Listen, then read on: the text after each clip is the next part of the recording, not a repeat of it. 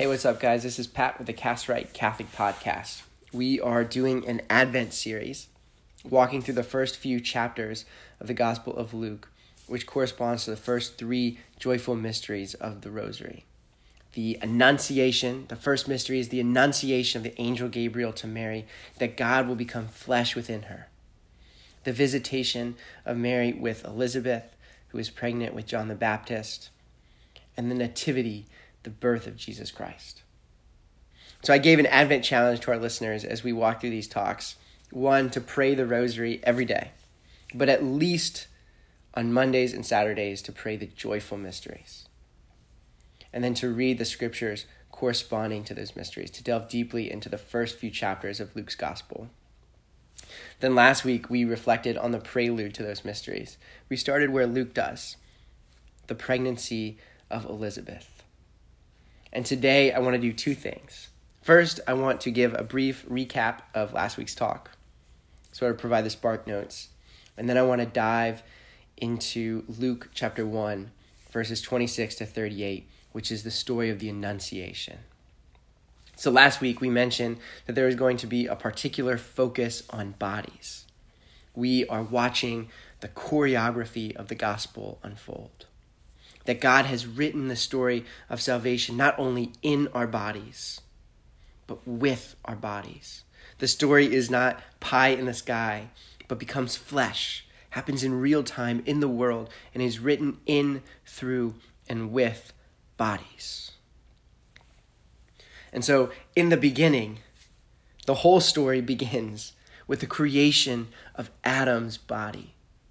And then the story of salvation is going to reach its summit in the exhausted and given body of the new Adam, Jesus Christ. But here during Advent, the woman, the female body, enters center stage in salvation history as the keeper of promise, the keeper of the promise. We talked about how this was true with Elizabeth, that she embodies, literally in her body, the truth of the human experience after the fall. Barren and advanced in age, she struggles to be fruitful, to be fully what she was created to be, what she feels called to be, what she desired to be. We talked about how she must have felt about her body. We wondered if she felt ashamed, angry, sad, disappointed, frustrated. Now, this is a struggle so many of us have, not only infertility in the reproductive sense, but struggling to bear the fruit we believe God intended us to, struggling to live out the life to which we feel called, feeling frustrated and disappointed at ourselves, at our bodies, for our seeming inability to do the thing we feel called to do. Frustrated, sad, even angry that our life does not look the way we thought it would or thought it should, even our life as a Christian. But there was one really important point that we focused on with Elizabeth. She was faithful. Her name means pledged to God. And so in her barrenness, in her brokenness, in her advanced age, she experiences the invasion of grace, God's creative response to her fidelity. That through fidelity, ours to his, and his to ours, he makes our barrenness, our brokenness, fruitful. The name of Elizabeth's son is John, meaning the Lord is gracious. And this graciousness, this fruitfulness, is that even our frustrated, broken, barren bodies are drawn into participation in his redemptive mission. By grace, acting in and through our fidelity and our perseverance, our lives, our existence is not some meaningless chasing after the wind, but our lives are meaningful, full of and infused with a meaning transcending our limited time here. And Elizabeth's participation is revealed as the keeper of the promises of God. Her body, the female body, emerges as the keeper of the promise, as the bearer of hope. And we discussed that some last week. Her son, John the Baptist, is the last prophet of the Old Testament. He's carrying the torch forward to pave the way for the commencement of Christ's ministry. But I want to dig into what this means a little bit more to set the stage for Mary, that the female body emerging as the keeper of promise, the bearer of hope. So 2 points. One, just generally, to have a child is an incredible act of hope. This dawned on me when my son was born. It is a statement that life is worth living, and the future is a place worth going. It's to believe that time progresses to a beautiful and meaningful end, and we must carry on. And secondly, the second point I want to make about that today has to do with the very meaning of Advent. So I realized I probably should have talked about this last week, but the word Advent comes from the Latin adventus, meaning coming. In Advent, we wait for a coming. And what coming do we await? The coming of the fulfillment of promise. God makes promises. It's God's promises that are the driving force propelling salvation history forward. And so throughout salvation history, he makes promises to his people. To Abraham, he promises that Abraham will become the father of many offspring, more numerous than the stars. To David, he promises to make David's house and kingdom sure forever.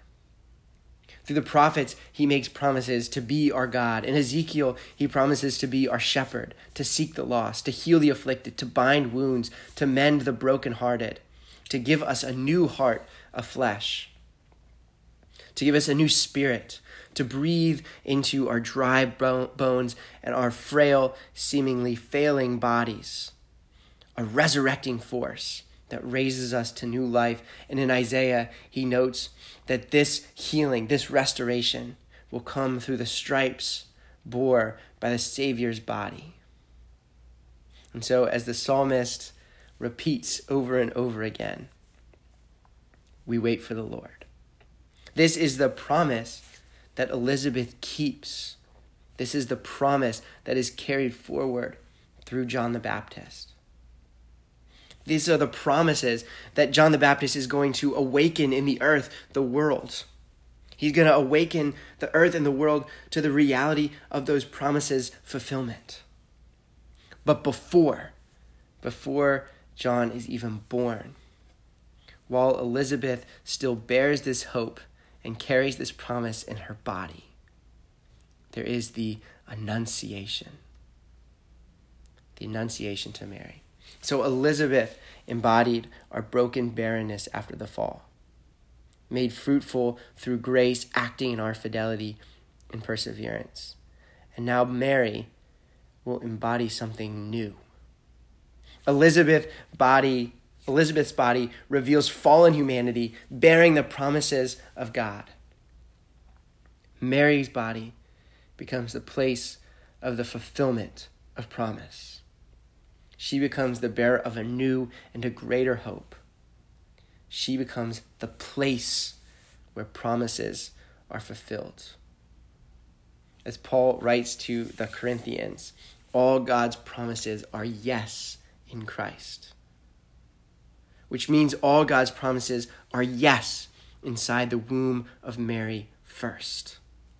Her body becomes the locus of salvation history's great turning point. Her body becomes the place of fulfillment, the place of meeting between God and man, where God and man collide in perfect reconciliation and communion. This is where Elizabeth's fidelity was leading. This was its definitive direction. This is, in fact, the summit of Elizabeth's fidelity. Mary reveals in her body not the fallen way of being human, even fidelity in our fallenness, but a completely new way of being human. She is what we might call an eschatological sign. She shows us where we are all going. She shows us what we are all made for. Not barren, but made fruitful, rather virgin, pure, and radically available to the action of God's creativity and movement. Elizabeth is the persevering fidelity of our fallen humanity. Mary is the perfect faith that says yes completely to God, who proclaims a great yes to her in Christ and to us in Christ. Yes, you will be made new. Yes, I keep my promises. Yes, I will restore. Yes, I will heal. Yes, I will seek. Yes, I will bind. And yes, I will establish an everlasting kingdom. Mary embodies it. Her body, the woman's body, is unveiled in Mary as the place of fulfillment. In the beginning, Eve was drawn from Adam's side, closest to his heart. She is drawn out of Adam's depths. Adam is crafted from the earth, and Eve is crafted from the depths of Adam. She is the depths of humanity, the depths of the earth. Her depths, her womb, were the place of God's creative activity. Psalm 139 says in a prayer to God, "My frame was not hidden from you when I was made in secret, intricately woven in the depths of the earth." And then also, "You knit me in my mother's womb." She is the depths of the earth, the bearer of humanity's hope of abundance, and available to God's creative action from the beginning, where God would form his children. Adam, in Luke's genealogy of Jesus, is called Son of God. And Eve is where sons and daughters of God would be created.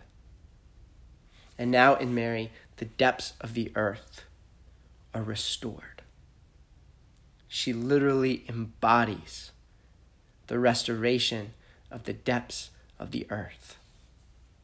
So, how does this happen? What's the story?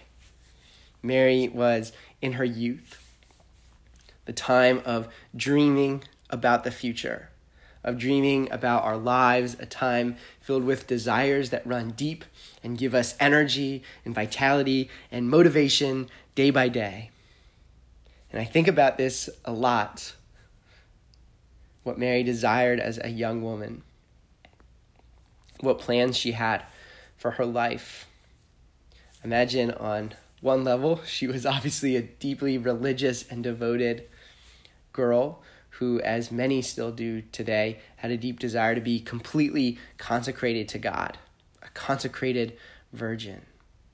And on another level, I imagine she had an irrepressible desire to be a biological mother, to have a family, raise a family, teach her children, nurse them, care for them, play with them, watch them grow. Also a very normal desire. And yet the two would seem completely incompatible. And I relate to that because I know in my own life I have similarly had lots of desires that tend to seem mutually exclusive of each other. Dreams about my life, feeling that I have to choose, priest or married, lawyer or teacher, law firm, nonprofit, so many directions.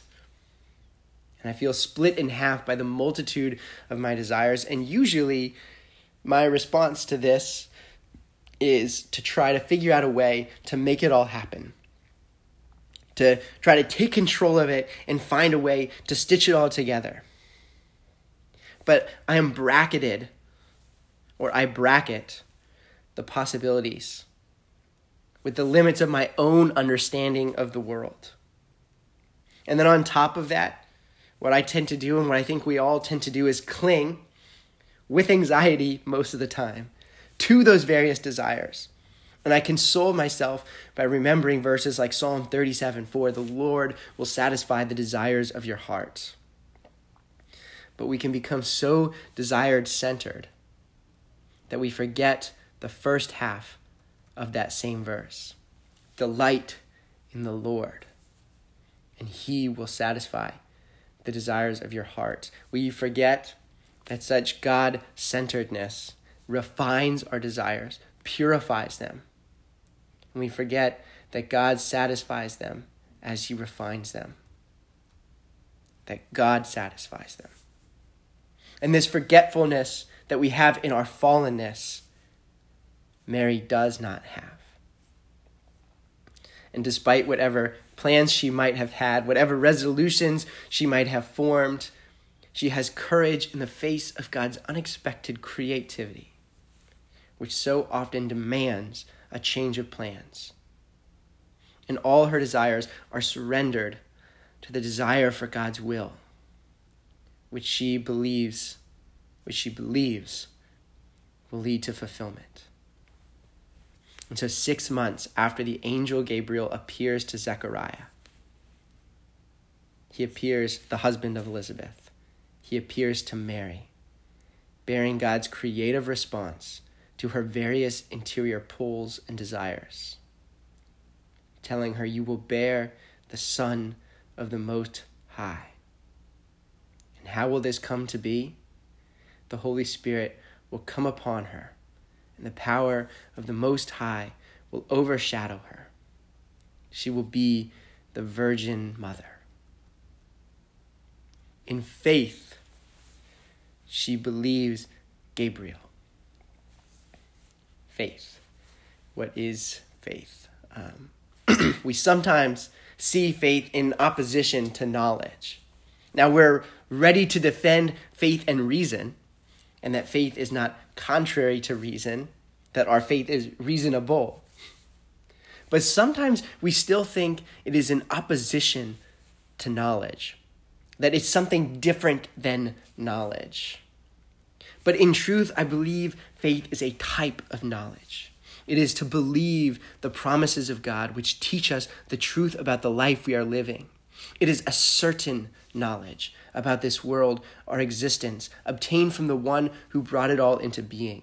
It is a knowledge acquired through relational intimacy with God, with the lover of our soul who loved us into existence. Hardness of heart is to reject or at least resist the knowledge born from that relational intimacy. Faith assents. Faith gazes into the face of God, the eyes of a good father, the eyes of love, and trusts the word proceeding from his mouth, inhales the breath that carries that word. This Mary does. She inhales. I think it was Saint Bernard of Clairvaux who said that at the moment of the Annunciation, all of creation held its breath, anticipating the response, this climactic moment in the movement of salvation history. And as all of creation holds its breath, Mary breathes. Zechariah, I've probably been too hard on him last week and this week. He is a good man. The scriptures tell us he's righteous. He's a man of God. But in his fallenness, he has that hardness of heart that resists God's word. And I can't blame him. Gabriel announces to him the coming conception of John in Elizabeth. And Zechariah says, How shall I know this? Or in other words, how can I be so sure? How can I be so sure when the knowledge that I have about my life and my circumstances and the way this world works seems to run contrary to that? How can I be so sure when my knowledge and my memory cannot understand, cannot comprehend? He resists the knowledge flowing from God's revelation. Something similar happens in the gospel when Jesus is talking to the Sadducees, They don't believe in the resurrection of the body, and they challenge him with a hypothetical scenario that presents a very messy reality and says, how could there possibly be a resurrection of the body if this is the type of messy reality that's possible in this world? And Jesus responds to him, you know neither the scriptures nor the power of God. But Mary inhales. I wonder what that moment was like when the Holy Spirit comes over her and the power of the Almighty overshadowed her. I wonder at it in the way that we can often wonder at the mystery of God's encounter of our neighbor. And I probably wonder at something inaccessible to me. The intimacy that happens in secret, that passes in hidden places between a soul, the soul of another person, and God. But when I wonder at it, I do believe that it happened in that inhale, with those words that she speaks. Let it be done to me according to the word, behold, I am the handmaid of the Lord. As she takes a breath speaking those words, I imagine it was a gentle, quiet, intimate, and interior experience, a subtle kiss, filling her with peace. I imagine it as the fulfillment of Psalm 85, which is a psalm about revitalization and restoration, a psalm about salvation and the forgiveness of sins for which we wait, and a psalm that ends saying, steadfast love and faithfulness meet. Righteousness and peace kiss each other. Faithfulness springs up from the ground, and righteousness looks down from the sky. Yes, the Lord will give what is good. And Mary, inhaling, reveals the superabundance for which we are destined and created. When faith made perfect collides with God's loving creativity, a new life, his life, conceived within us. The image of sons and daughters of God restored, she becomes a tabernacle, the place of God's presence. And this is actually one more important observation we can draw from Gabriel's appearance to Mary. Gabriel appears 3 times in the scripture. So he appears to Zechariah at the altar of burning incense, which is a gold altar closest to the Holy of Holies in the temple, the place of God's dwelling. And he announces to Zechariah, I am Gabriel. I stand in the presence of God. And then he appears to Daniel in the Old Testament to explain one of Daniel's visions. But Gabriel does so when somebody with the appearance of a man, whose appearance knocks Daniel to the ground, commands Gabriel to do so. Whose presence is so powerful, and who has authority to command angels? Gabriel stands in the presence of God. And then the third and final time he appears in Scripture is to Mary. She is the new altar of burning incense. The altar of burning incense, where Zechariah encounters Gabriel, is the place where a Jew might most expect to see an angel who stands in the presence of God, right outside the Holy of Holies. Mary is the new altar of burning incense. She is the new Holy of Holies. Her body becomes that space. It becomes a fulfillment of promise. She is the place of fulfillment. So before I close, though, there's one more angel I have to mention. One more person. A man who often goes unnoticed by most of us or forgotten. A man whose namesake, Joseph, the son of Jacob in the Old Testament, was put in charge of all the granaries, entrusted all the granaries of Egypt, and would then be able to give bread for the life of God's people because of that position. Yes, this man, this new Joseph, a carpenter, a descendant of the house of David, the David who was promised that his house would be established forever. This new Joseph, this son of David, is betrothed to Mary. He is going to be entrusted with the new granary where the bread of life is made manifest, the bread of life that will be given to the people of God. He's entrusted this new granary. And when he learns of Mary's pregnancy, he's prepared to divorce her quietly. But an angel appears to him, not at the altar of burning incense, but in a dream, and says, "Joseph, do not fear to take Mary as your wife. She will bear a son, and you shall call his name Jesus." Joseph awakes, and the Gospel of Matthew tells us Joseph did as the angel of the Lord commanded him. He took his wife, and that son of David, that son of the house of David, became the foster father of the King of Kings. Next week, Mary and Elizabeth, these two women taking center stage in the Gospel's choreography, will meet, and I hope you join me for it. But until then, this has been the Cast Right Catholic Podcast.